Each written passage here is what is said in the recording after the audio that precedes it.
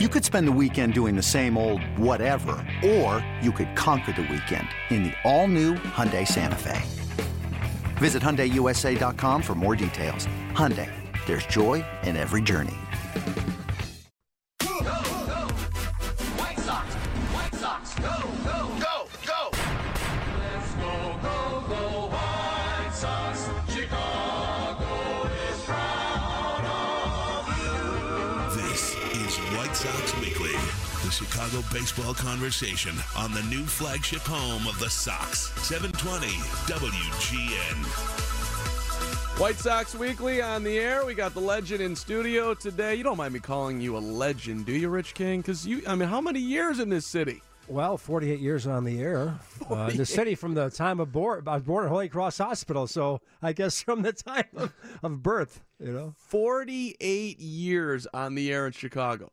Yeah. I mean, how many people could say that for real? Who's in that category? Well, Harry. Harry was in it for a long. Jack Brickhouse was. Vince Lloyd. A lot of those guys were on for a long. I don't know if they had 48 years, but it was a great 48 years. And I got retired 2.5 years ago, Mark, and I sat off for a year, and I said I got to do something. So I called the White Sox, and they were gracious enough to give me some webcast games on the spring games in Arizona. I did 2 years of those. Loved every minute of it. The guy named Russ Langer, who did the play-by-play, did one game play-by-play. But in any event, I got back in, and now I'm doing some work for you guys, which is very rewarding. Back in radio, I always tell people, television was work. It was hard work. Radio is fun, and we're going to have a lot of fun here. We are White Sox Weekly with you till 6, and then we'll do the beat. Harry Tynholtz will be along at 6 o'clock, and it's interesting. You were just up in Detroit as well, hanging out with the ball club a little bit. Of course, White Sox, if you missed it today, they were rained out. There will be Game 3 of what was a 4-game series tomorrow. They'll do a day-night doubleheader August the 6th. But you were up in Detroit on Thursday. Yeah, they lost that game, but they won Friday. A nice effort by Carlos Rodon. The team is playing pretty decent ball, but they're not at full strength whatsoever. They got a long way to go. Jose Abreu had a good night last night. Finally broke out of his slump. But Eloy Jimenez is not hitting what he should be doing. So it's a long. They're playing decent, better than last year. Last year at this point, they were 5-14. So it makes a big difference being 8-11. So hoping for better things. The pitching is the key, as everybody knows about the White Sox. Yeah, no doubt. And so the way the season started, to be where they're at here, playing much better baseball this week. Right. It's like, all right, so let's get some. Let's hang around here, and you never know what's going to happen in the division, right? I don't think anyone's going to run away with it. Nope. And as guys develop, who knows what's possible this year? Very, very, very long season. I want to remind everybody that baseball is a long season. It is. It's a marathon, and I think the Yankees series gave them some confidence, especially that 2 or 3 from New York was very impressive, and they came out and beat the Royals. They should have won the last game of the series, left 14 men on base. That was a tough loss, but all in all, I say pretty successful so far for the White Sox, but again, they are far from being 100%. Yeah, and we're going to do a lot today on Tim Anderson. The incident on Wednesday where the Sox did lose 4-3 in 10 innings, and Tim hits a 2-run homer, and Tim throws his bat at the dugout. Right. Tim enjoys playing baseball. Tim yells out whatever he yells out as he hits the homer, and then Brad Keller's got a huge problem with him. Maybe it was not just Brad Keller. Perhaps it came from the dugout as well. We don't know. Nobody would ever own up to that. Ned Yost after the game was like, pitch got away, that standard thing. Right. I get it. He's not going to own. He doesn't want to get fined. Right.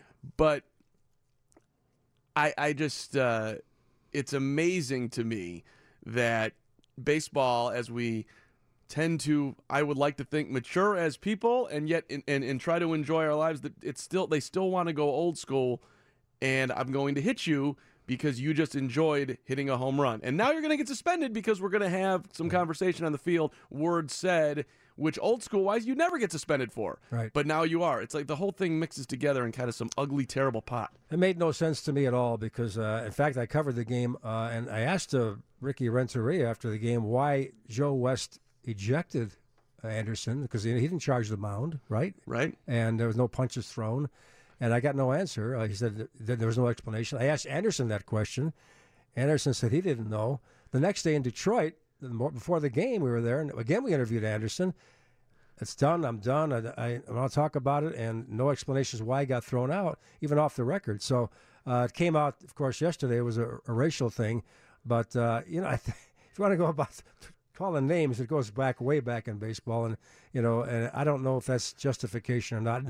There's no excuse for racial situations in any sport. However, in this situation, from what I understand he said, I don't understand how he got suspended. Yeah, it's not really. I would, in context, it's not really a racial thing. He just used a word that you could throw under that umbrella, a word that nobody should say. I mean, he used the N-word. I get it, but this is a guy who is in the moment.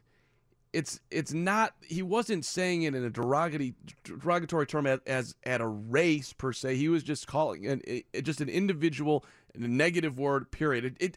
You know what I'm saying? It wasn't like he was calling him out because of the color of his skin. He was just throwing a word at him. Right. And to get suspended for that is ridiculous. And I think for me it does matter that it's a black guy saying it to a white guy. Maybe it shouldn't, but for me, let's put the whole context of what just happened right now, right. Tim, and let's look the other way and let's move along. That's how I see it, at least. Well, the whole thing is a generational thing too, because Yes. if you look at the NFL and the NBA, I covered 400 Bears games in my career. All right, and as the years went on, the taunting got worse. Guys would get tackled, and the guy would stand over him and point at his face. Yeah. Now, that's different than what Anderson did. Anderson didn't point at anybody. He threw his bat toward the White Sox dugout, didn't point at Kansas City or the pitcher, which is significant. But in the NBA and the NFL, that's standard procedure, and it's a younger generation thing. Now, the old school guys, guys, Spahn, Gibson, all those guys, they'd plunk you. But times are changing, It's a different era, so we'll see what happens. But I'm sure the White Sox, and I know this for a fact, they want to see this thing gone. They're done with it, it's over and move on from here. And I get that. We're going to talk about it a little bit here on White Sox Weekly. We're going to play some audio coming back here from Trevor Bauer, Indians pitcher, who was on MLB radio this week and had some very interesting things to say. And if you want to chime in, feel free. 312-981-7200 is the phone number here, 312-981-7200. Also the text line, you can jump in there. And a reminder, you can take the family out to the ball game with a family 4-pack. You get 4 tickets, 4 hot dogs, 4 drinks, 4 chips starting at $49. It's brought to you by Country Financial. Prepare for your financial future one simple step at a time. And take simplesteps.com. For tickets, visit whitesox.com/4packs today. I get to do this one? You get to do that one. Wow, it's great. White Sox fans, join us at the White Sox take on the Detroit Tigers on Saturday, April 27th at 6:10 p.m. The first 20,000 fans receive a Jose Abreu Silver Slugger bobblehead powered by Constellation, America's energy choice. Purchase your tickets today by visiting whitesox.com or calling 866-SOX-GAME. All right, quick time out here. Coming back, we'll play Trevor Bauer and also Ricky Renteria. Some interesting stuff from Ricky about what happened in the brawl on Wednesday. White Sox Weekly, 720 WGN. It's good to be king, just for a while. Look at that, Rich King. You get a little theme song for you, a little Tom Petty. Sounds good to me. I mean, that's winning right there. 720 WGN, it's White Sox Weekly. We're going to play some audio from Trevor Bauer, the Indians pitcher, who had a lot of people had reactions to what happened with Tim Anderson and Brad Keller this week. I should mention, by the way, Rich, you knew we did a lot. I did a show on Thursday night on Chet Kopic here.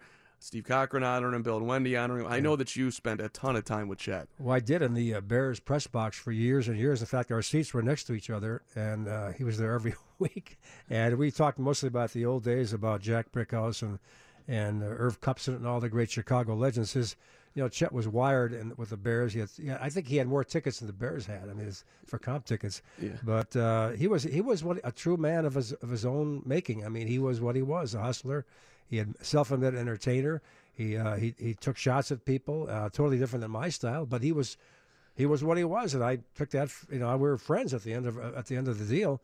We were competitors in the old days, but all of his stories are about the famous interviews Irv Kupson did at halftime with the Bears and his days in roller derby, and he was quite a character and larger than life. He loved it. I'll tell you right now, knowing Chet as I did, he would love the publicity he's getting right now because he's front page news again. That's what he wanted. Let's go live to the South Side, 35th and Shields. Yeah. Pick it up with The old man. What did he call old Comiskey? Do you have any name for? I know the barn was the old lady. Yeah.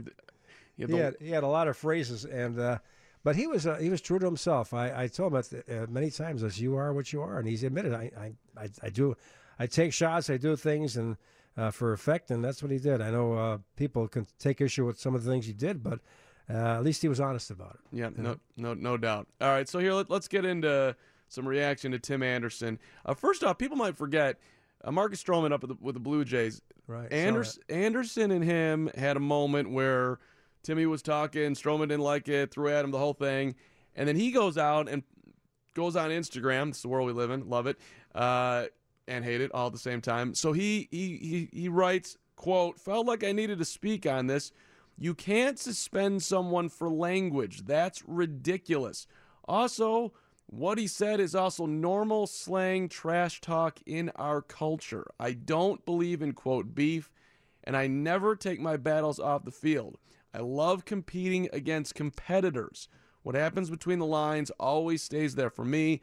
I never allow confrontations on the field that happen in the heat of the moment to carry over after the game and cause me to change my view on the character of my opponents. I respect and love everyone. We all go to different places mentally on the field in order to compete at the highest level." And he finishes up, "I support passion and emotion.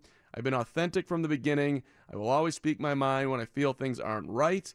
And I will always defend and respect our culture in the game. I stand with Tim Anderson on this." And that's the generational thing I talked about earlier, that there's a different thinking about, in my era when I was growing up and the old guys, if somebody even threw a bat or whatever or taunted you, you probably punched them out. But that whole thing has changed. I don't think these guys take it that personally now, especially in the NFL. I know for a fact they don't take it personal because there would be more fights. They just accept it and try to, as Anderson told me, he said somebody else asked him, what happened? What'd you do if somebody did that to you, or the pitcher? And he said, "Well, I try to strike him out the next time." Right. That's what they do. That's how they feel about it, and it's totally different than when we grew up. But times change, Yeah, and sometimes they change for the better. And having fun on a baseball field, I don't think that's a terrible thing. Let's hear what Trevor Bauer. Let's see what the Indians hurler had to say on MLB radio.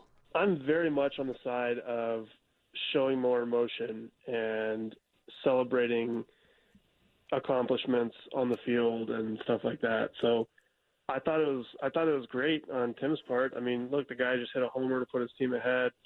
It is hard to hit a home run in the big leagues. Just to hit the ball is hard.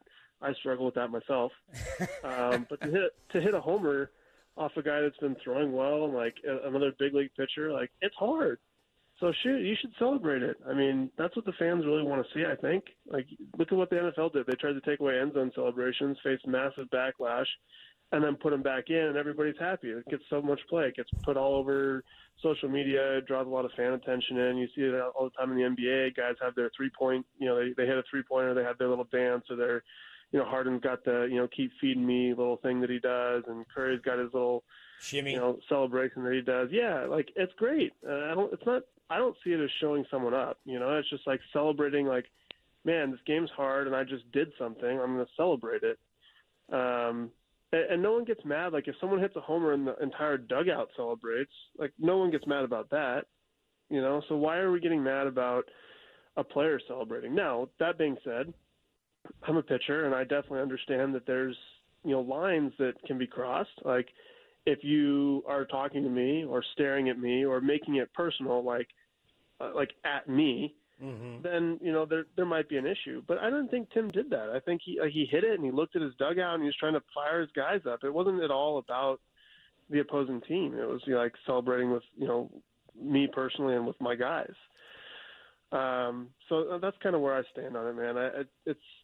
The baseball needs more of that because, like you said, it created a huge story, and now a bunch of people's eyes are on baseball, and that's good for the game. How about that part? Baseball needs more of that. Well, exactly right, and that's the thinking of the modern athlete, and that's I told you earlier, and I think that sums it up pretty well. And I think in Anderson's case, he's exactly right, Trevor, is because he did not show up the pitcher. He threw the bat at the White Sox dugout and did the celebrating there, and if he had done that, yeah, there'd have been an issue. Or if he had pointed at the guy or something, the pitcher, then have an issue. But there's no issue as far as that's the way the modern guy thinks. Again, this is a clash of generations. I mean, you've got the Ned Yost, old school manager. Yeah. And so it's going to change. It's inevitable. It's going to change eventually. Well, and here, let's bring in Ricky Renteria, where pull up the cut, Curtis, about him talking on the field. Because, Ricky's been around the game for 40-plus years, and of course, he's going to back his player. We know this, but there's some interesting context on what he has to say. The game has changed a ton in that there's cameras, phones, there's things everywhere now, correct? Right. So this is my 39th or 40th year in baseball. I venture to say that over the years there have been some things said or not said or whatever that, would make you cringe and curl up. But, that's our arena. This is our clubhouse. The field is our arena for both teams. When they're out there competing, that's our arena. And so, guys go out there to compete. They're not going out there to play tiddlywinks. They're going out there, not that tiddlywinks isn't a competitive sport. They're competing, and the emotions are high, and that's the way it should be.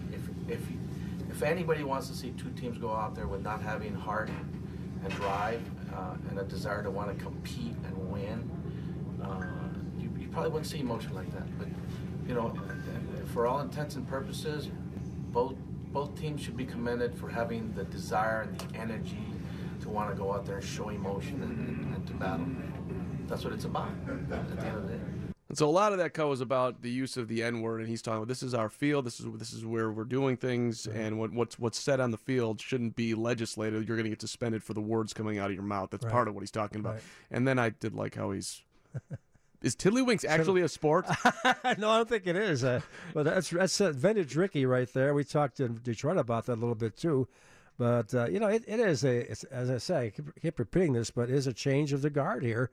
You're talking about kids in their 20s. And, years ago when I did the White Sox games in the 80s, hanging around the pitchers, Ed Farmer and does the games now for the White Sox, and Ross Baumgarten and Ken Kravik, guys like that.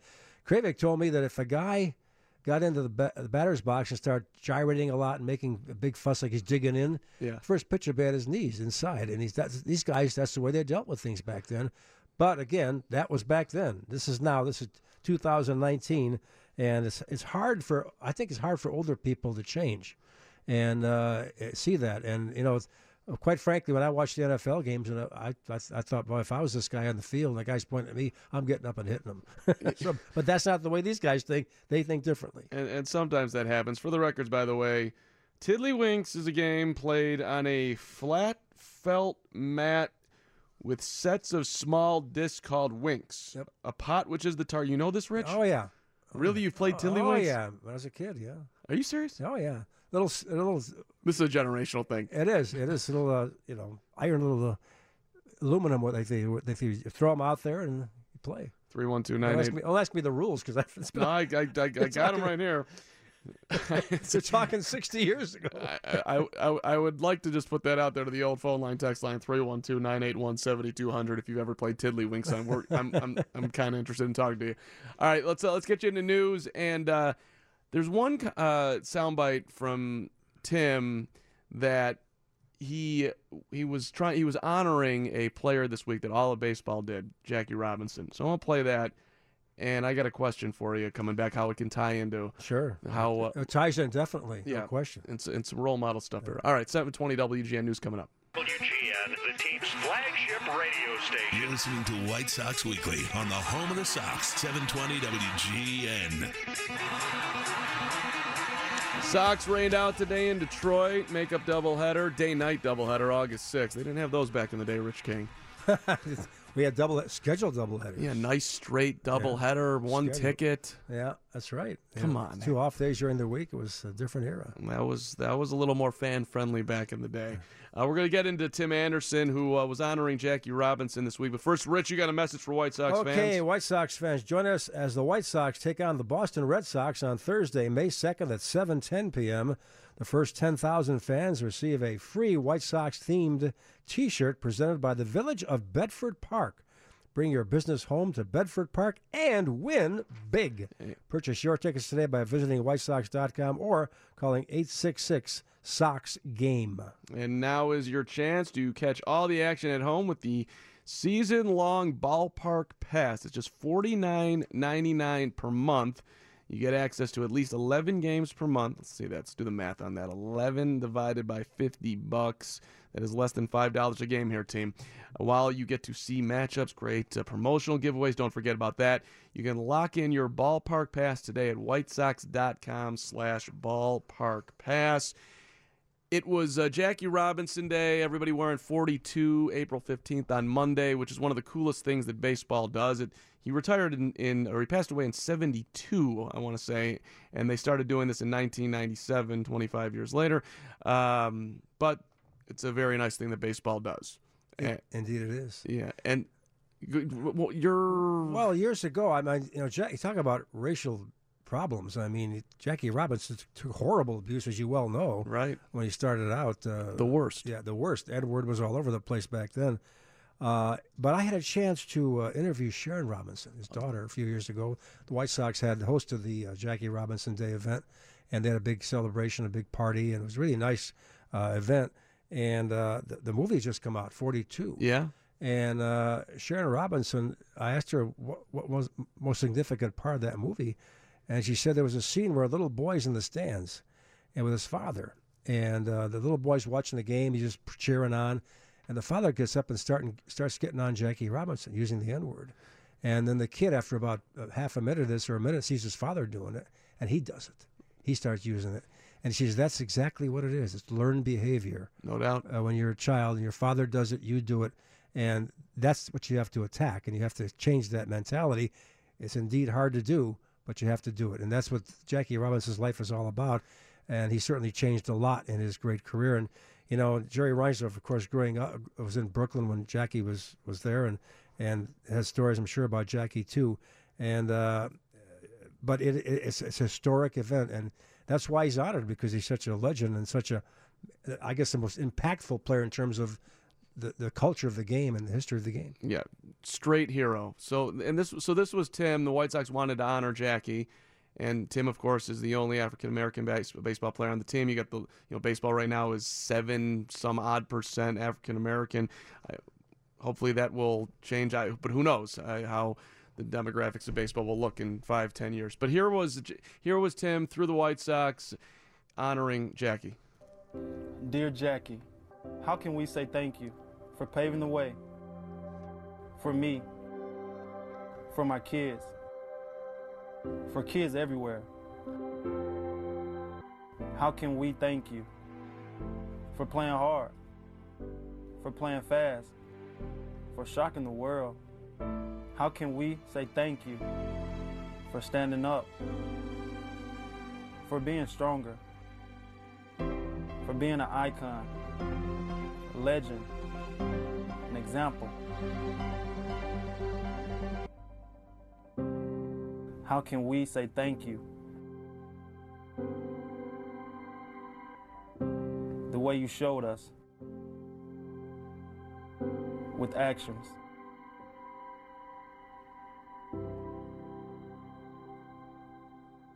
So it's really awesome, and it's even better visually, obviously, so you can check it out. You go to the White Sox Twitter. You can you guys know how to do this. Hit up your computer, find it. It's awesome. Powerful, right? Well, I got one more story about this, and it's really interesting because I had a chance after I retired to teach at DePaul. Wow. 2 years, a broadcast journalism class, and young people in their 20s. And this is good for me because when you get, I mentioned this earlier, when you get older, the ability to change diminishes. You don't want to see change when you get older sometimes. But with these kids in class, I got to know how they think. And the movie 42 had just come out a few years ago. And so I asked the class, I said, how many of you seen this movie? Only one had seen it of 12 students. And I got on their case pretty good. I said, if you want to be in sports, you got to watch the 42, or at least see a documentary on Jackie Robinson. Because history, which I don't know what happened over the years in this education system in our country, for some reason, they stopped teaching history. And if you don't learn from history, you're going to repeat the same mistakes over and over again. It's a given fact. And if you don't know the story of Jackie Robinson, you're not going to understand what's going on today. You're not going to understand the whole culture, the climate. So you have to know things like that, the abuse he took, and the mentality back then in this country And if you understand that back then, you can relate it better to what happened even with Tim Anderson's case. It's a cultural thing, and if you don't read about it, understand it, you're not going to get on too much, and you're not going to learn from the experience. Yeah, and people love to romance baseball, the green grass, the national pastime, apple pie, hot dogs. It also has a very ugly history. It does. And to, I don't know if the word is embrace, but baseball should not run away from that. You should use it as a teaching point, which they have. They have. And you got to own it, man. This is part of the history of baseball. It's part of the history of this country. Right. And we're moving forward, and that's a beautiful thing. Just think about the guys in the old Negro League who played in obscurity for all those years, never got their due, and could have been in the major leagues, probably better than a lot of major league players. And there was an unwritten rule among the baseball owners: no black players. There was no legislation about it, but that was a racist operation back then, and it changed, and Jackie Robinson changed it. And to the baseball's credit now, I think they've embraced it, and they have honored Jackie Robinson and realized what happened, and are trying to forge ahead to a different era. Yeah, and I was reading about Jackie this week, just thinking about Ben Chapman, who was the Phillies manager, who just, terrible, the worst. Yeah, and that was the manager, and everybody in the dugout was saying the same stuff. That's how they. And his own teammates were against him. I mean, it was a rough first 2 years for Jackie, and he had to suck it up and not retaliate, which is even harder, and still play baseball and perform. So, the man deserves what he's getting, no question about it. So I want to take a left turn here, because I thought that what Timmy is. First of all, Tim Anderson has been incredible in the community. He's a tremendous ambassador for the White Sox, on the field, off the field, all of it. And White Sox fans and baseball fans for the most part, are pretty much universal in saying that Tim Anderson did not do anything wrong, throwing his bat, whatnot. He wasn't showing up the pitcher, all that stuff. But I do want to ask the question here, 312-981-7200. Do you want your kid, who may love Tim Anderson, wear his jersey? Do you want him emulating that behavior if he's playing in a Little League game and he hits a home run and he's going to throw his bat at his whatever fence dugout and puff out his chest and whatnot? Because when I go and watch my niece who's 12, or if I go and watch my fiance's nephews who are 6 and 3, I see kids out there. If they're playing basketball, they're doing James Harden type of stuff, and it's like, oh my God.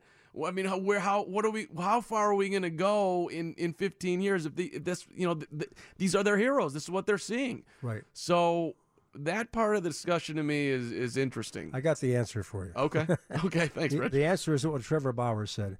I think you have to tell the kids, look, it's okay to celebrate, but do not in any way show up the opponent. Do not point at them. Do not tout them or whatever, taunting. Do not do all that stuff that would get you a reaction. If you keep it celebrations to the teammates, throw the bat at the dugout, or your own dugout, or whatever, it's fine. The minute you start doing the opposite, going at a pitcher or in football, whatever, going at a defensive back, then you're inviting some problems. So I think Bauer summed it up pretty good. So if Rich King was, say, the manager of a high school team, right? Football, baseball, basketball, whatever, doesn't matter. Yeah. And you had a kid who's celebrating a lot, but it's over the top. You let him roll? No, you have to stop it. If somebody points at a pitcher or gets to be a hot shot, I stop it. I say, you can't show up that guy because it's not sportsmanship. It's okay to celebrate. A guy to our touchdown, I got no problem. You got no problem with that. Nobody has a problem. I don't. As long as they don't go in the guy's face and point at him, the defensive back, that's a problem. And if I'm the defensive back in that position, then I can retaliate. But as long as you point to the crowd or your own teammates or hug each other, or in Tim Anderson's case, the White Sox bench, I got no issues with it. The minute you start going after the pitcher or the opposition, then I got an issue. You have to tell them that. It's a pretty nuanced conversation for parents to have with their kids, I would think. I'd say it's a job raising kids in general. I never had any kids, but I can tell you right now, it's a tough thing to do, and but it has to be addressed. It has to be taught. As I said, Bauer had it right. The way these guys think, they don't take offense to it. All right, they don't care if the guy celebrates. So fine, But if it's at them, they care. That's the difference. Fair enough. All right, our celebration conversation sponsored by Mazda of Orland Park, ZoomZoomNation.com, where they're always trying to make your car shopping fun. 312-981-7200. Quick timeouts, White Sox Weekly, 720 WGN. Hey, this is John Williams. Remember, when the Sox play on the 50,000-watt flagship... At the track, back the wall. Turn on the fireworks. I'm still doing my thing. John Williams. Afternoons at 1 on your WGN Radio app and streaming on WGNRadio.com. The Village of Bedford Park offers a great location to bring your business home and create a winning environment. Close to interstate highways, Midway Airport, a major hotel campus, and is home to a major rail hub. Bedford Park offers a friendly business environment with a huge water supply, fast and inexpensive permitting, and excellent police and fire services. Coming in 2020, the Bedford Park Event Center. Make Bedford Park a winning home for your business. Call Maryland 708-496-0346 or visit villageofbedfordpark.com. Go White Sox, go Bedford Park. We are Wintrust, proud sponsor of your Chicago White Sox. We know how you feel about your team. You remember the first time you saw the exploding scoreboard, and you still get a thrill when the pinwheels and fireworks light up the sky. Now, we offer another way to show your team pride. With our White Sox checking account and debit card, every purchase will have you singing Go, AI Go unlocks White Sox. the art Find out of more science. at wintrust.com/Sox. Banking services provided by Wintrust Community Banks. Chicago White Sox trademarks used with permission. Members FDIC. Find all your home improvement needs with one visit to the free Home and Garden Show next weekend at the Lake County Fairgrounds. See thousands of the latest home products and services, outdoor and garden decor, free seminars and cooking demos, and so much more. And don't miss the interactive display by Verizon and the latest by Jeep, Dodge, and Chrysler, making home improvement easier at the Home and Garden Show next weekend at the Lake County Fairgrounds in Grays Lake, with free admission and free parking. For details, visit LakeCountyHomeshow.com. That's LakeCountyHomeshow.com.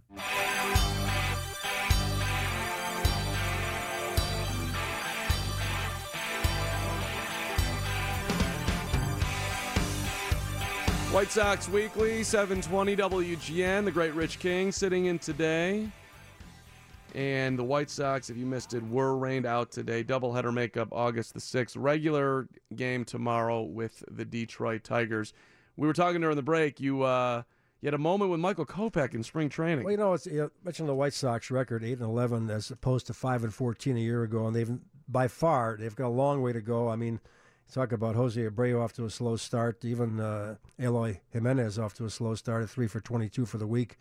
Abreu was 3 for 19 for the week. They're still winning games, though, and managed to be just three games under 500. But this ball club, Ricky Renteria set the tone in spring training when he said, this is a notch up this year. We're going to have to perform better than we did last year. The days of, it's okay to get some guys some experience, those days are over.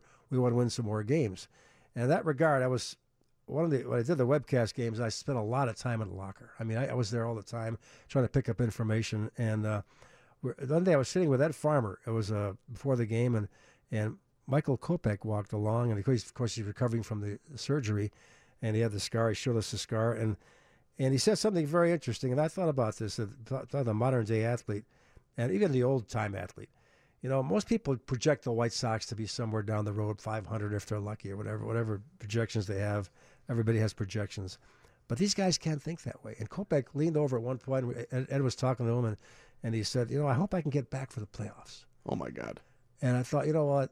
Most of us scribes, the writers, poo-poo that kind of thing. But that is the way you have to think. You cannot think as an athlete that you're going to settle for 500. You're gunning for the big prize. If you get in the playoffs, maybe you get lucky, you advance. That's the way they think. And I thought that's pretty interesting. Here's a young man who, is sitting it out all year long, but they won't let him back for the playoffs. And he said, I want to make that plain right now. He's going to be next year. But he thought, I want to see this team make the playoffs. Now, that's the way you have to think. Not that they'll make it. Who knows what's going to happen? Hopefully they will make it. But that's the mentality you have to have. And it goes back to in a way, it goes back to what Anderson was doing. He's trying to fire up his teammates. They're out there to do it. And sometimes I think as all my years in the business, and you look at the way we project, sit back here in front of a microphone, and the writers project. They can't think that way. They can't think, well, we're lucky to finish 500. Well, it doesn't work. It's always interesting because a lot of media, and I'm guilty of this as well, you'll ask them questions, basically saying like, how are you gonna bounce back from this loss? It's like these guys play every day. You think they're not gonna be able to shake off a tough extra inning? Bullpen blew it when you were leading 5-3. You lost 6-5. You think they're not going to show up tomorrow and be ready to go? This is what they do. Yeah. So, and with Kopech, it's the same. It's around the same ballpark. Like I'm going to do my very best to be ready as soon as possible. And if I, hopefully I'll be able to pitch in the playoffs. I appreciate the mentality. And the age factor too. If you're around as long as I've been, you see the difference in lockers. I've been so many lockers in my life. It's changed over the years, all right? Guys in the old days took losses harder. I mean, you walked into a clubhouse after a loss, man, you were lucky to get you don't make eye contact with guys. Yeah. Nowadays, not that they're happy about loss, but they're not as devastated by this as the old players were.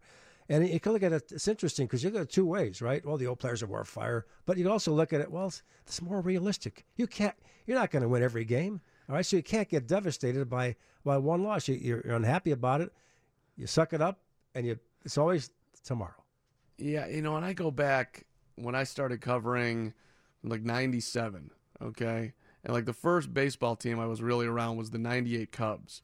And you had Mark Grace, Rod Beck, Matt Karchner, Jeff Blauser. Those guys after a game, they had huge 20-ounce cups of beer. They were smoking in the clubhouse. It was a totally different scene.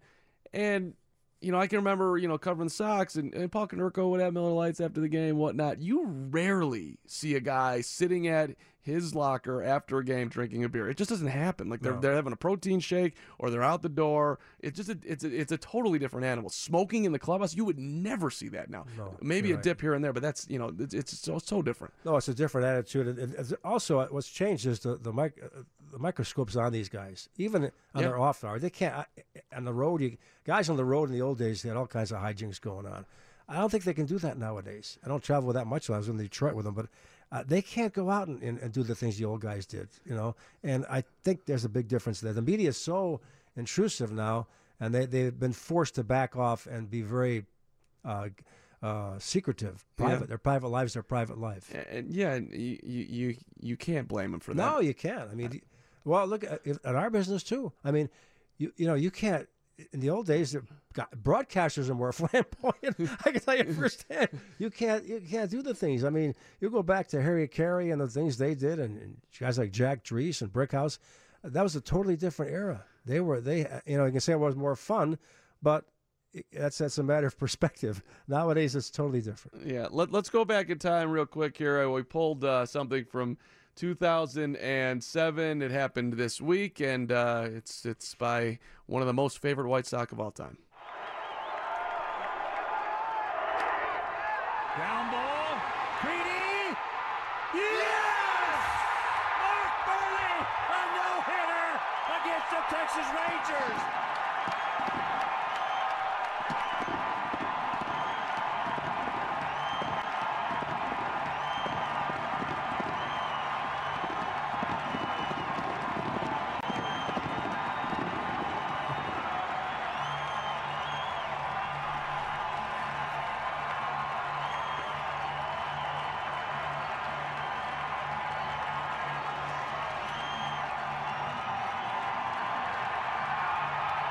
Look at Hawk just letting it breathe.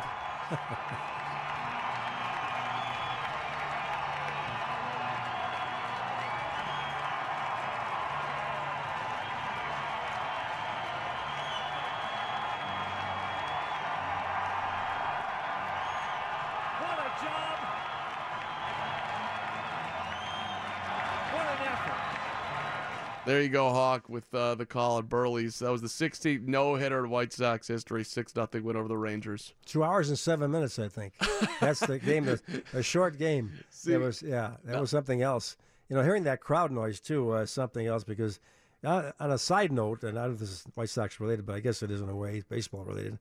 The great Vin Scully got into broadcasting because of the crowd noise. He was listening to a Georgia Tech game in Brooklyn and heard the crowd noise. He was 7 or 8 years old. He thought this would be a great thing to do, be a sportscaster.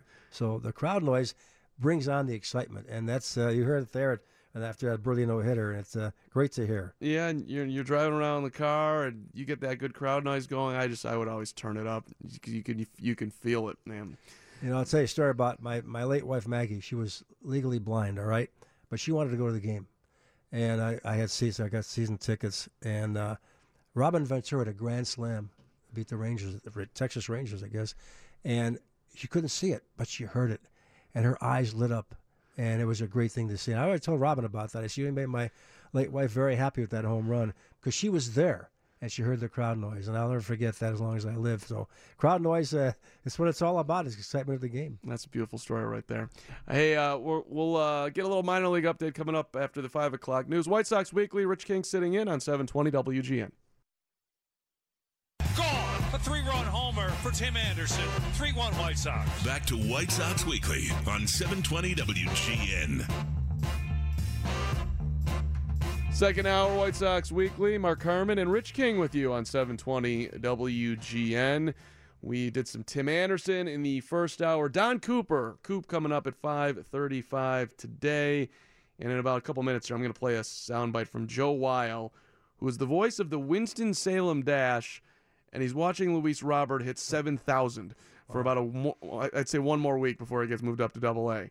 But we were talking in the break. You had a Tom Skilling story that you got to share. Well, you mentioned Skilling. You know, Tom is as great a guy as he is on the air. That's how he is off the air. He is the person you see on the air is the person you see off the air.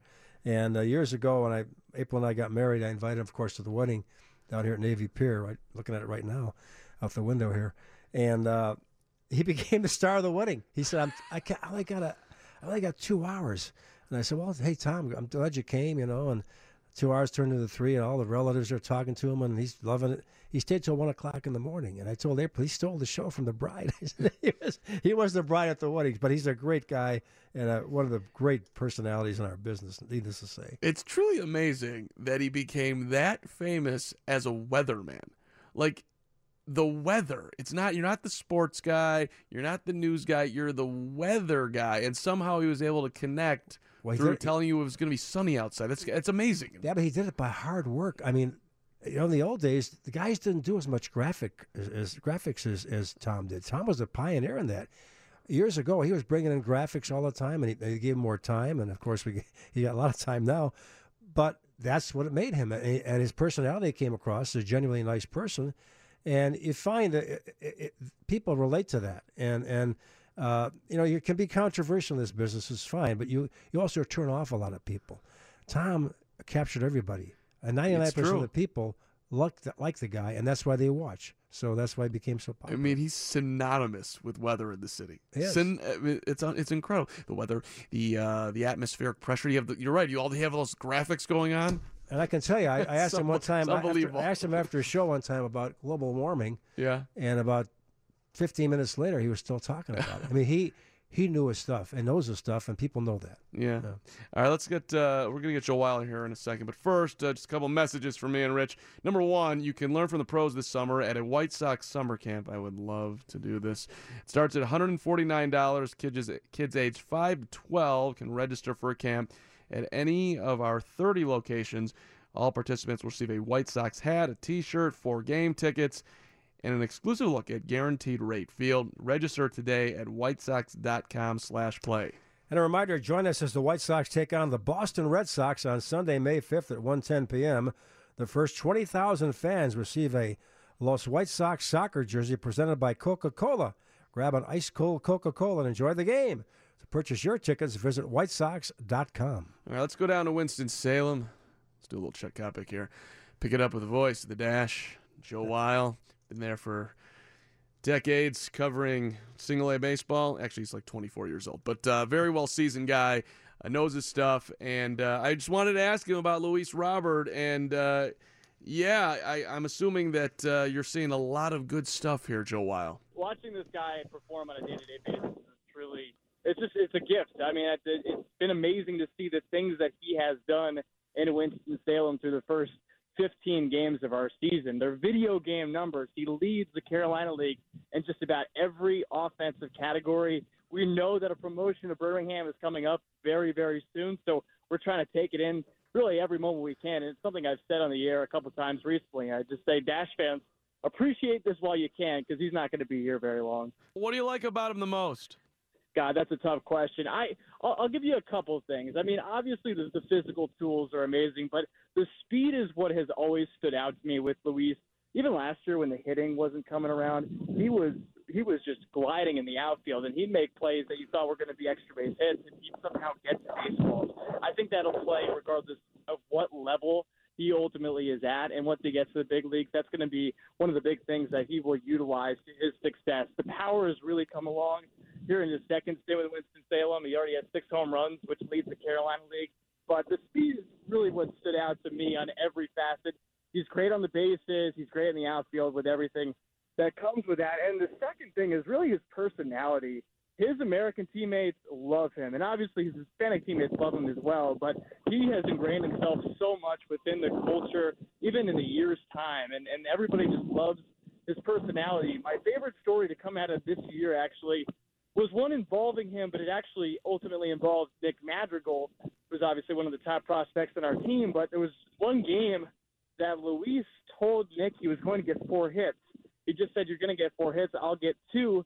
And then Nick actually ended up going 4 for 4. Luis had 3 hits, so he got his part of it wrong. He got Nick's part of it right. But every time Nick would get a hit, he'd come back into the dugout, and Luis would be like, "Okay, 3. All right, now 2, now 1." And that's just a special guy within a special clubhouse that we've had here in the White Sox system in Winston-Salem last year and this year. And I think those two things, the speed, which has really stood out since the get-go, but also just his personality, I think he's going to be a huge star in Chicago. So there you go, Joe Wild, voice of the Dash. Luis Robert, just the numbers here, Rich. 482 the batting average, 525 is on base. Now, he's only walked 2 times, and he struck out 12 times if we're looking for some measure of caution, if you will. 6 homers, 17 RBIs. He's slugging 1.471. That's ridiculous. You saw him in spring training. I tell you, he's a very impressive kid. I saw him 2 years in a row. In fact, the game we covered last year, this past spring, I should say, was in Surprise, Arizona. And he won a game with an 0-2 pitch, powered it over the left field fence for a home run, and afterward, of course, talked about it. But the White Sox are loaded in the outfield. You look at Ryan Cordell, who's off to a great start after they sent Palka down. Cordell, 4 for 7 in the 2 games he's played, and he can play defense. You've got Luis Basabe. You've got Micah Rodolfo. You've got Robert, I mentioned earlier. You've got a bunch of guys, Jimenez. The Sox are loaded in outfielders. Now, you say, well, how are they all going to fit in? Well, you know what? If when the team does get good, which they will get good next year, hopefully, to a different level, and progress this year also, you can trade some of those guys. Maybe one of those guys for some good talent. So there's a lot of options there. And Madrigal, in camp, the word on Madrigal was he is so far advanced. Some people are talking about bringing him up this year. Now, they probably won't, but that's how talented this guy is. He sprays the ball all over the place. He can run like the wind.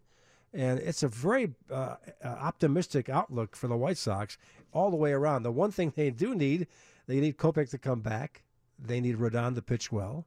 They need Dylan Cease to come up and pitch well. Their pitching has to come into gear, and then they'll be fine. But it's a very optimistic view from the outfield. Nick Madrigal so far in 44 at-bats. He's hitting .318. His on-base percentage is at a very respectable, more than respectable, .409. 14 hits and 44 at-bats. He's got a triple. He's got 4 doubles. He's got 6 walks. So everything about that you got to like. Ricky's high on him. Personally, I can tell you that. He's really high on Madrigal, and the organization's obviously high on Robert. And look at the trades they made, with Moncada now blossoming into a bona fide star, Kopech coming back, and Basabe in that one deal for sale. Things are coming together, and it'll take maybe a little time here more, but they're on their way. Somehow, somewhere, and maybe it won't pan out this way, but I sort of have a feeling that Luis Robert might actually turn out to be a better player than Eloy. I think they're both going to be great. I mean, you're talking about Eloy's still learning to play the outfield. He needs some work in the outfield, no question about that. Yesterday you could see that. Yeah. He needs some work in the outfield. But he's a young guy, too, and Robert looks like a bona fide outfielder. And you got Cordell who can play right field. Of course, Adam Engel's now in there, too. But defensively, that shapes up pretty better. Daniel Palka, we covered him also. And second game of spring training, all right, and in Peoria, Arizona. Nice warm day. Hit a fly ball to the outfield, rounded first base, and pulled up. And hamstring, all right. We go to the locker during the game, actually. It was during the game in right field. And, I drank a bunch of coffee and, no big deal. It's not a big thing. Well, it turned out to be a big thing. Yeah. It sent him back 2 or 3 weeks. He never got his function together. The timing was off. The games we saw, we covered 2 games in Chase Field against Arizona. Last 2 games of spring training, hit 2 shots, one for a home run and one that almost went out for a double. However, that's spring training.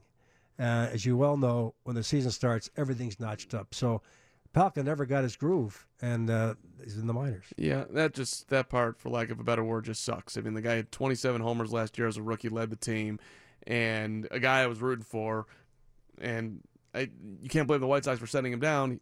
He obviously was not anywhere close to doing the job, but here's a guy who finally got a chance to be on a big league roster to start on opening day, and that had never happened before in his career. He's not young either, as far as, he's 27 years old.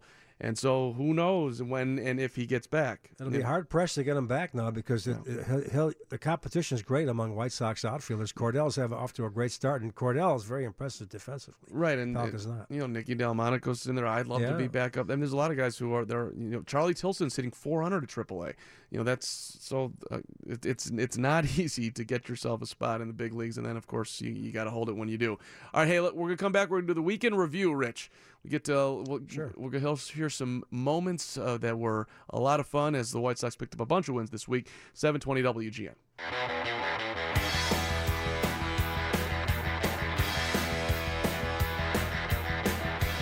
White Sox Weekly. Rich King in today.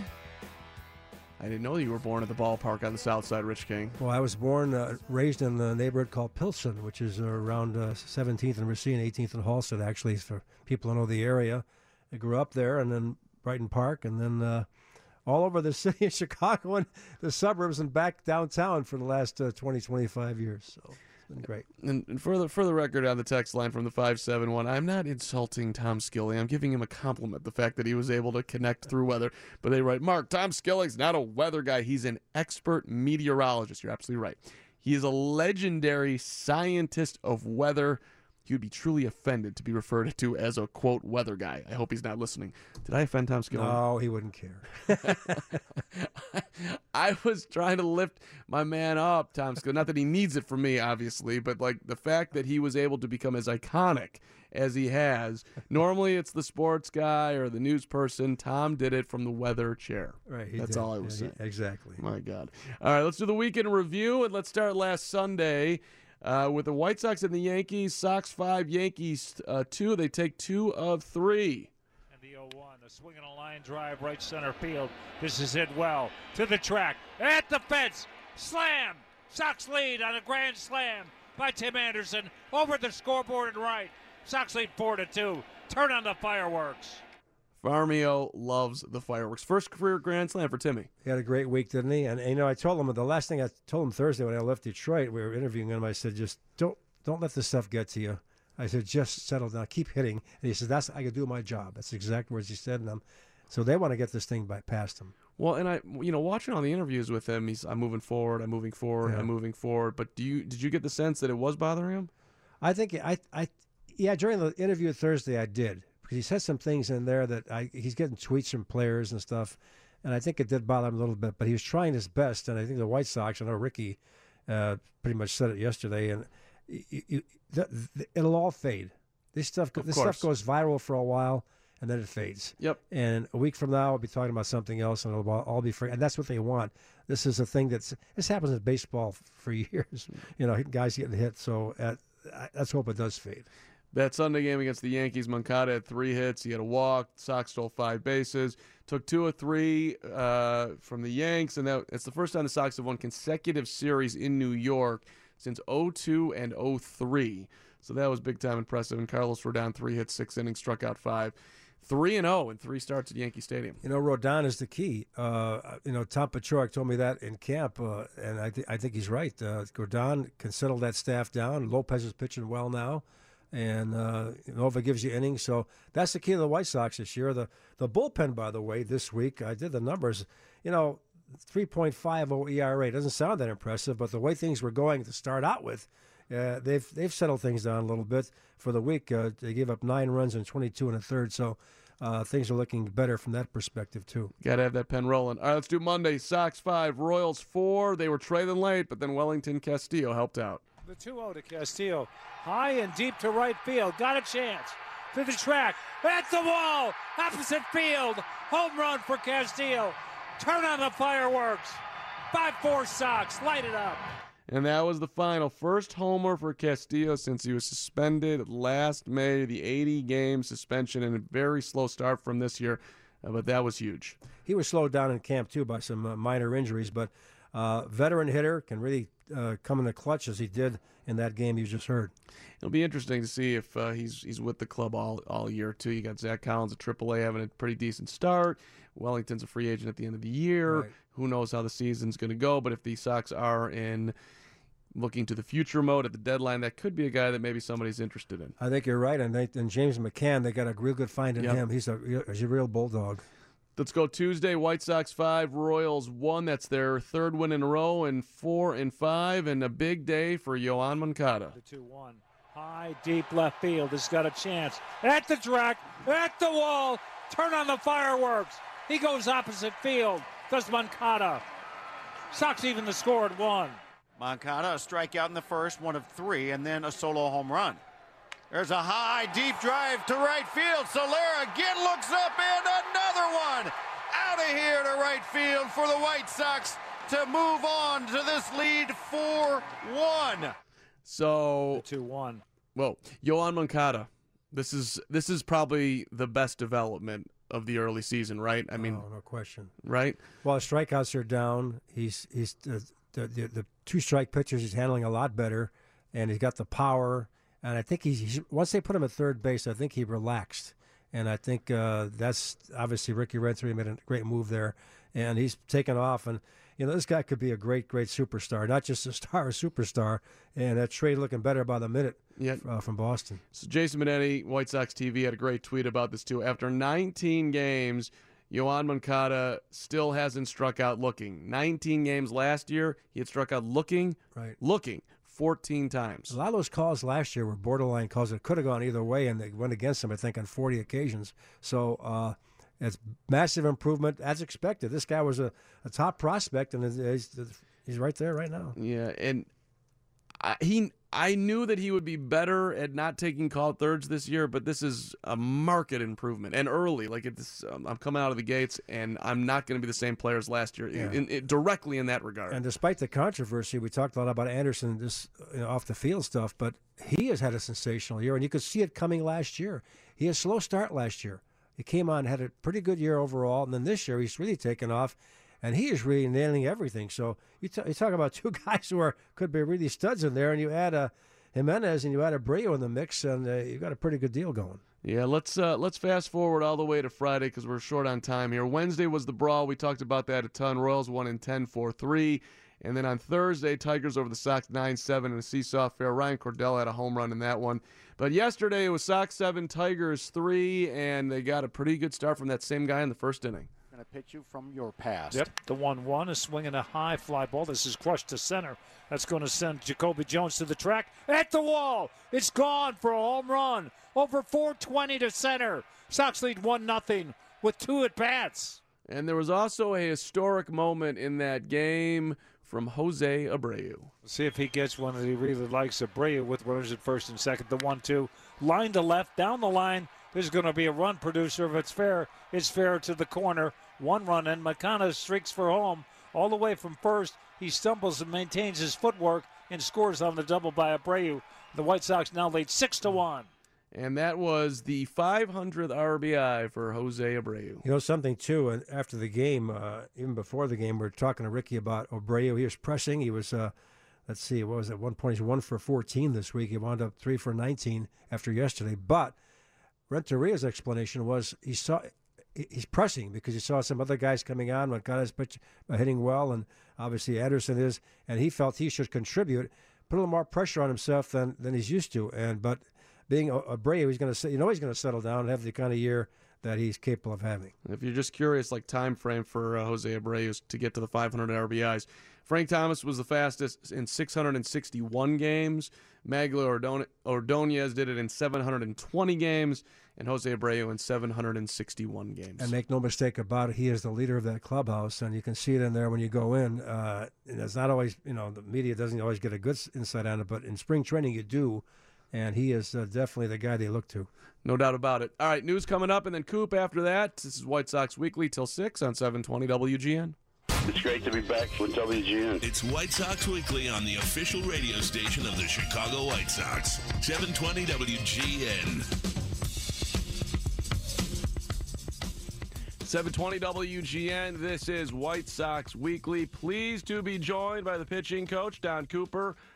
Coop, 17 years. Does it feel like year one early in the season for you? No, it's like any other year.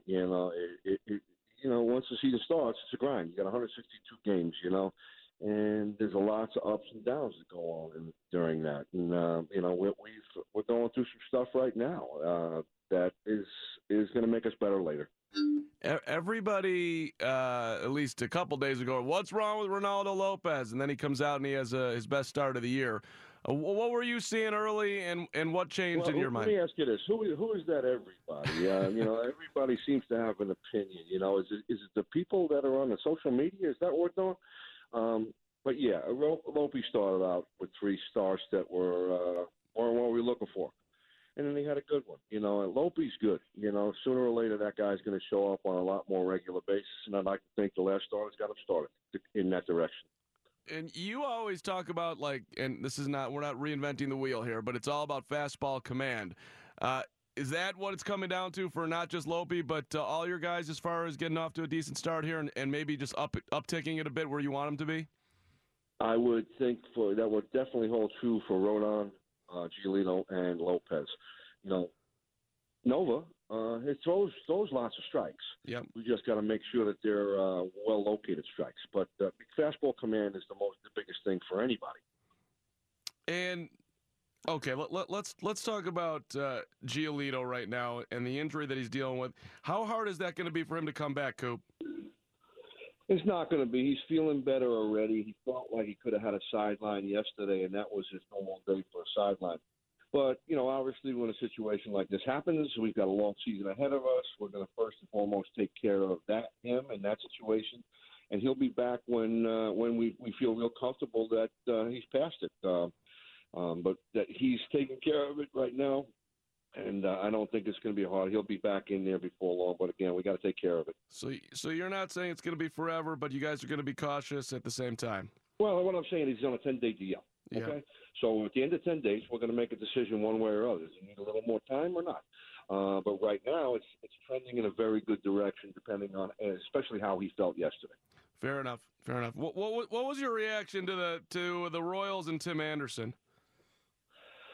Listen, I think nowadays it's a different world. So if people want to celebrate. I didn't think he pointed it directly at anybody on the Royals.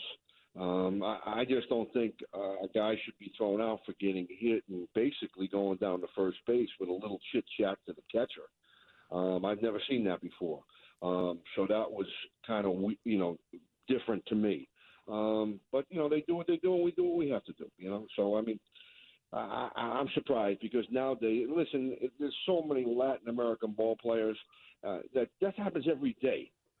In their leagues in the Winter League. I don't mind people celebrating as long as it's not pointed at someone directly.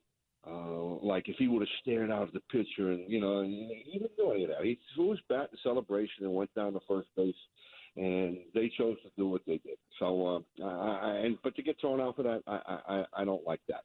Right, and suspended. Thrown out and suspended. Right, for words. I don't get it. For words, whatever. Words on the field. There's lots of words going on the field. You know, that's the heat of the battle. And, you know, I'm dealing more with, I think, more actions. You know, and what's the old saying? Actions speak louder than words. So, you know, on a baseball field, there's lots of stuff said, and in the heat of the moment. So, you know, I think got just lighten up a little bit. But, you know, I don't know what he said, what happened. But, you know, the bottom line is he got hit with a pitch after hitting a home run, went down to first base. He got thrown out and suspended. I don't see the suspension or the throwout. So that's what I got on that. Yeah, and just to back up that for a second, I don't know if you've been listening to MLB Radio. Trevor Bauer of the Indians basically said what you just said. He's like, look, it's hard to hit a home run in Major League Baseball. If you hit one and you want to enjoy it, that's cool. The dugout goes bananas, right? Everybody's high-fiving. But he just said exactly what you just said as far as just don't be pointing out at me like I got you. If you do that, then we're going to have an issue. And this is an evolution, though, for you, Coop. Like, I'm sure 10 years ago, if somebody did what Tim did, you wouldn't like it. But you've sort of seen how baseball's changed a little bit, is what I'm hearing. That's what I mean by old school and, you know, newer school. I mean, things change, you know, and that's where I'm at. It doesn't bother me unless it's pointed directly at an individual, a pitcher on our team. You know, it's going to happen. Make a better pitch. Don't let them do it. Come on back here with Coop in a second. I'm going to ask him about Carlos Rodon, who had quite a good week here. And Coop, as is Coop's tendency, is looking for more. Quick timeout, 720 WGN. WGN Radio Theater with Earl Amari and Lisa Wolf. Bringing you back to the golden age of radio this weekend on the WGN Radio Theater. On Saturday, Escape, The Milton Berle Show, and The Six Shooter. On Sunday, we have Inner Sanctum Mystery and the Abbott and Costello Show. Classic radio on your classic radio station, Saturday and Sunday nights on 720 WGN. The Village of Bedford Park offers a great location to bring your business home and create a winning environment. Close to interstate highways, Midway Airport, a major hotel campus, and is home to a major rail hub. Bedford Park offers a friendly business environment with a huge water supply, fast and inexpensive permitting, and excellent police and fire services. Coming in 2020, the Bedford Park Event Center. Make Bedford Park a winning home for your business. Call Maryland 708-496-0346 or visit villageofbedfordpark.com. Go White Sox, go Bedford Park. We are Wintrust, proud sponsor of your Chicago White Sox. We know how you feel about your team. You remember the first time you saw the exploding scoreboard, and you still get a thrill when the pinwheels and fireworks light up the sky. Now, we offer another way to show your team pride. With our White Sox checking account and debit card, every purchase will have you singing, Go, Go White Sox. Find out more at wintrust.com/Sox. Banking services provided by Wintrust Community Banks. Chicago White Sox trademarks used with permission. Members FDIC. If you're planning on improving your home, why not make it easy? Save time and money with one visit to the free admission Home and Garden Show next weekend at the Lake County Fairgrounds. See thousands of amazing products and services for the freshest ideas to remodel, repair, and beautify your home, inside and out. Making home improvement easier at the Home and Garden Show next weekend only at the Lake County Fairgrounds in Grays Lake with free admission and free parking. For details, visit LakeCountyHomeshow.com. That's LakeCountyHomeshow.com.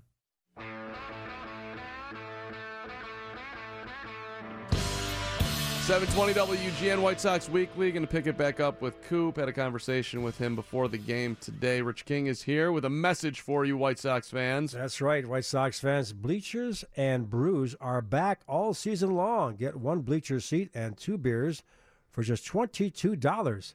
Must be 21 and over with valid ID. Bleachers and Brews, presented by Budweiser.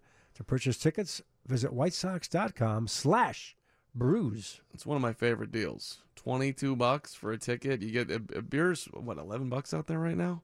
It's not a good, it's a great deal. That is not a bad deal right there. All right, let's jump back into Coop and the legendary Don Cooper, 17 years with the White Sox now. And what are we seeing from Carlos Rodon, Coop? He two starts this week, winning in New York and winning last night. And, I think you like what you're seeing, but perhaps Carlos could even take up another notch. Well, listen, I think he's had 5 starts, and I think in 4 of them, and maybe even 4.5, because there was some positive in the other outing, he's done well. You know, I wish we could cut down on some walks, but he's commanded his fastball pretty good. We're whipping out a lot more change-ups starting, last night, the time before, we started using more change-ups. And he's got a slider that don't quit. He's got a good slider. And some of those you saw last night, he threw some 78, 79. Those are really curveballs. The harder ones, the 86s, 87s, those are sliders. So he's changing speeds. He's throwing enough strikes. And he's going out there and taking care of the 6 to 7 innings for us, and he's been good so far. And this guy's a guy that's this is his first full season right here. He looks good. He's looked great from spring training in a lot of ways as far as healthy, and he's got 5 starts. Well, we need like 27 more from him. So he's in a good place. Yeah, and Santana. Well, Santana struggled a bit. Listen, he's coming back from an injury. He missed all of last year. Mm-hmm. He's scheduled to go today, weather permitting, here in Detroit, and we're going to find out more about him. At one time in 17, he was an all-star. The fastball is not quite the same as it was, but he's only been pitching a month and a half, and we're going to continue to give him some opportunities to go out there and do what he's done in the past. We know what he's done when he's healthy. And so he's got a little something to climb out from, meaning basically a year of inactivity with a finger injury. And, so we're going to see what we get today. Yep. And Coop, before you go, the bullpen, you got to like the back end right now, right? And, I mean, I feel like you got to be pretty satisfied there. And you guys are. The back end is experienced with Colomé and Herrera. And even Jones I'll put in there. I'll talk about Fry. Fry is starting to come out of it. He's had like 4 or 5 outings in a row, which he did well. Last night was probably one of the better ones, a full inning. The other guys are rookies, younger guys, and you know what? People don't know. They don't know their usage. I mean, because of Giolito's injury, because of a couple starts where we didn't get length, they've been asked to go a little bit above and beyond the call, like. Ryan Burr comes to mind. He pitched last night for an inning and gave up a run, but he had a day off the day before and pitched basically up and down 3 times the day before that. And when you usually do that, we try to give you a couple days off but out of necessity, we had to use him, and he stepped up. He went above and beyond the call, gave us that inning. Even though he gave up a run, he wasn't as strong as he could have been because we're using him a lot out of necessity. The same thing for Manny Banuelos. Hell, Manny Banuelos pitched 3 innings, 2 days off, another 3 innings, day off. We get him hot, above and beyond the call. And so that's kind of what's been going on. Ruiz, a rookie and a position change guy. We're getting 2 innings out of him. Now, I think with Burr and Ruiz especially, they are getting great opportunities and opportunities to gain more and more experience. The games that they put in, combined with their workload, listen, I'm okay with all of those guys.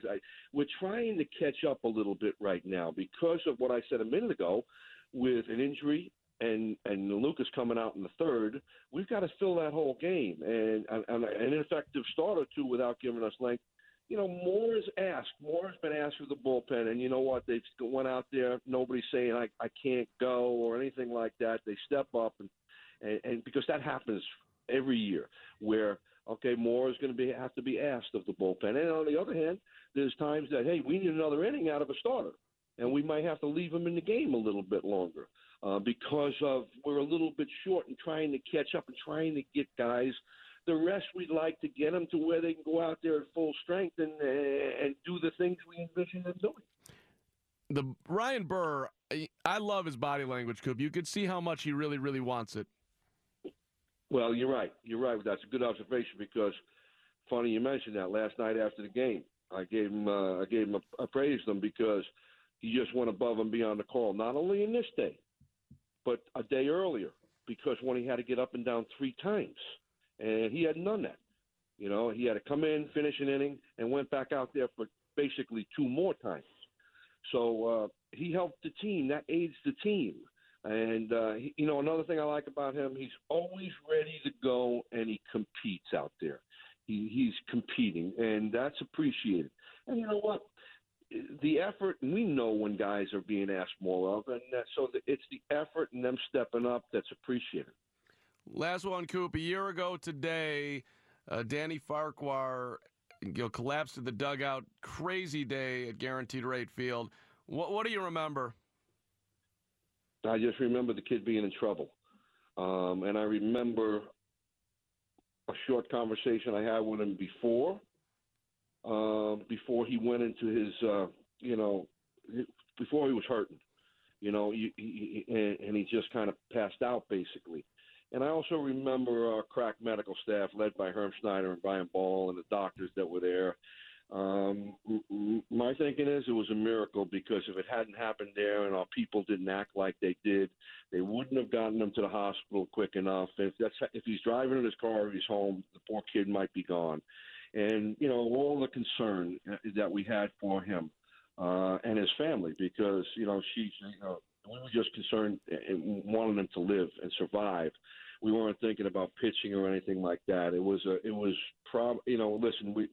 It's never happened before on a bench like that, but our people were ready. And, I think the surgeons that treated him, from what I heard, that one of the best surgeons in America happened to be there. I think it was a miracle. I think everything was like a perfect storm, if you will, to help him and to get him out of there and get him to the hospital where he could be treated, and the right people were there. And that's what we were praying for, that he would be okay, and that the doctors had the knowledge and the wisdom to help him, and they did. And we're just all ecstatic when we saw him come back.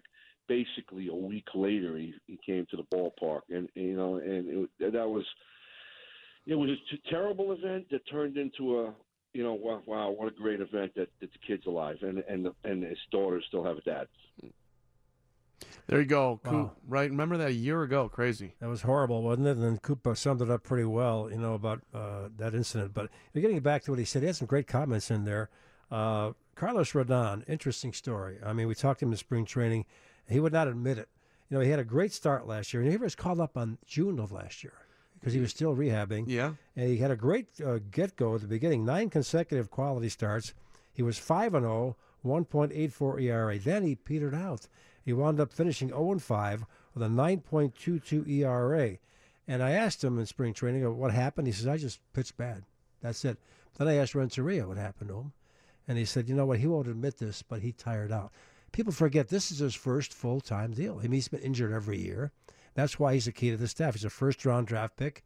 This is the year they got to get some production from him. And so far, so good. He's pitching very well. And I thought it was interesting the way Coop sort of addressed it. Well, he's had 5 starts. We need about 27 more. Exactly. So to me, that's sort of a little bit of a window what's going on behind the scenes of how he's trying to just hold him accountable in between each. Not that necessarily Carlos needs that, but I think Coop is looking like we need you to be solid all season long. You have to stay healthy in this game, in any game for that matter. And if you get Lopez and him going, Lopez pitched well his last time after a tough start, and you got Ivan Nova giving innings, and Giolito comes back. Giolito looked great before he got hurt. He was breezing along. And that just sucked when he's going in the dugout. Terrible. And you could see the anguish on his face because he knows that I'm off to a good start this year for the most part, and I've changed my mechanics. I feel so much more comfortable. My confidence is uprising, and now I'm out, and I don't know how long. Well, the White Sox are optimistic, but you just never know. If you were hamstrings are tough. If you were at the game, you saw him stumble a little bit. Then he tried one of my pitches. We asked him about this in Detroit, and he said, I tried 2 or 3 pitches, not full tilt. Then the last pitch I went full tilt. I knew I couldn't do it. And as a precaution, they took him out. Now, he said it's a minor thing, and I believe him. Let's hope it is, and 1 or 2 starts, and he's back. Because he's a key also, a guy that has to come on. I got to say, it didn't look minor. He could not put a full weight on that leg. I know. Well, hamstrings are hard. I'm not a world-class athlete, but I had a hamstring injury in college, and it takes 3 or 4 weeks. And you can't press it, because if you start coming, it feels okay for a while. I say, I can get back. Next thing you know, you can't do it. Right, and you start messing with I'm going to compensate this way for a pitcher. All of a sudden, your shoulder falls off. You got to be right. That's what happened to Palka. Yeah. You know, he had the hamstring in camp and sent him back 3 weeks. Yeah. So, well, we'll see what happens. So, fingers crossed it'll be back out there soon. All right, final timeout. We'll wrap up White Sox Weekly next, 720 WGN. Weekly wrapping it up. Sox and Tigers tomorrow. Today, if you're wondering what happened, they were rained out. Rich King, you just did your first ever White Sox Weekly on WGN. How do you feel? Well, I loved it. Are you kidding me? This is like a mulligan in life for me. Radio is where I began, and maybe that's where I end my life. But radio is a lot of fun. It really is, because you have to dress up, put makeup on. It's nice. Your first year in radio in the city was what? I was as a writer, or was I on the air? On the air, 77. And then behind the scenes? 68. 1968. Yeah, that's when I started at WGN, back over the other building, and that was radio and television combined. And I was a writer. I wrote Jack Brickhouse's 620 Sports. You wrote Jack Brickhouse's 620 in the morning and the afternoon? Afternoon sports. Brickhouse was a horse. He did everything. He did games, came back, did shows. They did a show at night. He was all over the place, but he was obviously a Chicago legend. Every time I passed his statue, I say hello to Jack. He was a funny guy, great guy. That's unbelievable. How long was his cast? 6:20 to 6:30. 10 minutes of sports? And Brickhouse, if you wrote the copy, you wrote 10 minutes of it. If you're lucky, you got 3 of the minutes on the air. He'd see a story, 2 stories in, starts to ad-lib about one of his stories about where his personality was, and you'd never get the rest of it on. So if you wrote the copy, you took it for granted you're going to get about 3 minutes of your copy. That is a different time right there. Oh, my God. Oh, he was a legend. And I had a chance to work with Harry Carey, too. So did you really? In the broadcast booth and doing talk shows. So I've been very, looking back, when you retire, you look back and you count yourself lucky to be involved with so many great people and so many great personalities, not to mention Brent Musburger and the people I knew. So it was a wonderful ride. And this is like an extension of it here on WGN. How many years with Dave Ennett for you? My God. Oh, God. Now, Dave's he just started in the business. More than 10, I know that, because I hired him back in Did you really? Days, yeah, and he was a producer of the Bears 1977. That's awesome. That is awesome. Great to be with you today, Rich. I really enjoyed it. Okay, enjoyed it as a blast. As a blast. As a blast. As a blast. As a blast. As a blast. As a blast. As a blast. As a blast. As a blast. As a blast. As a blast. It's blazing hot outside. You get in your car to turn on the AC to get cold air pumping, but it blows hot air out. This issue is commonly caused by low refrigerant due to leaks in the AC system. You want an easy, all-in-one solution that will restore the cold air in no time. AC Pro Recharge Kits make restoring cold air easy for even those with zero DIY experience in less than 10 minutes. Save time and money versus going to a shop by picking up an AC Pro Recharge Kit today. Be a pro with AC Pro.